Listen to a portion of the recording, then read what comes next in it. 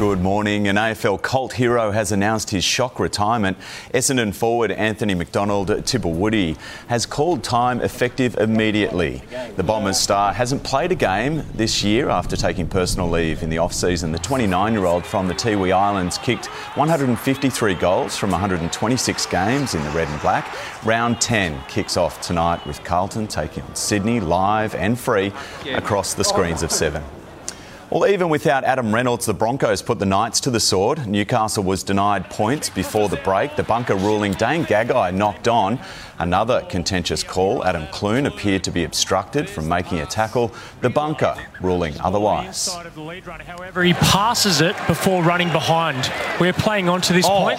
Well, I don't agree with that. Take them back. I need to talk to you. Don't agree with that at all. Adam O'Brien fuming in the coach's box. The 36-12 loss worsened by a bad injury to Bradman Best, the centre dislocating his elbow in the second half. After initially ruling himself out of the World Championships in Budapest, Kyle Chalmers has given every indication he will now represent Australia at the Worlds. The decision would take the spot away from pop star Cody Simpson, having finished third in the 100 metres butterfly. Another 51 and was under it this morning. You can't make me out to be the villain, right? Unfortunately, I started out as a butterfly and I've been swimming this past 12 years and I've been on the team now for 8 years. It's unfortunate that it probably takes Cody's spot away.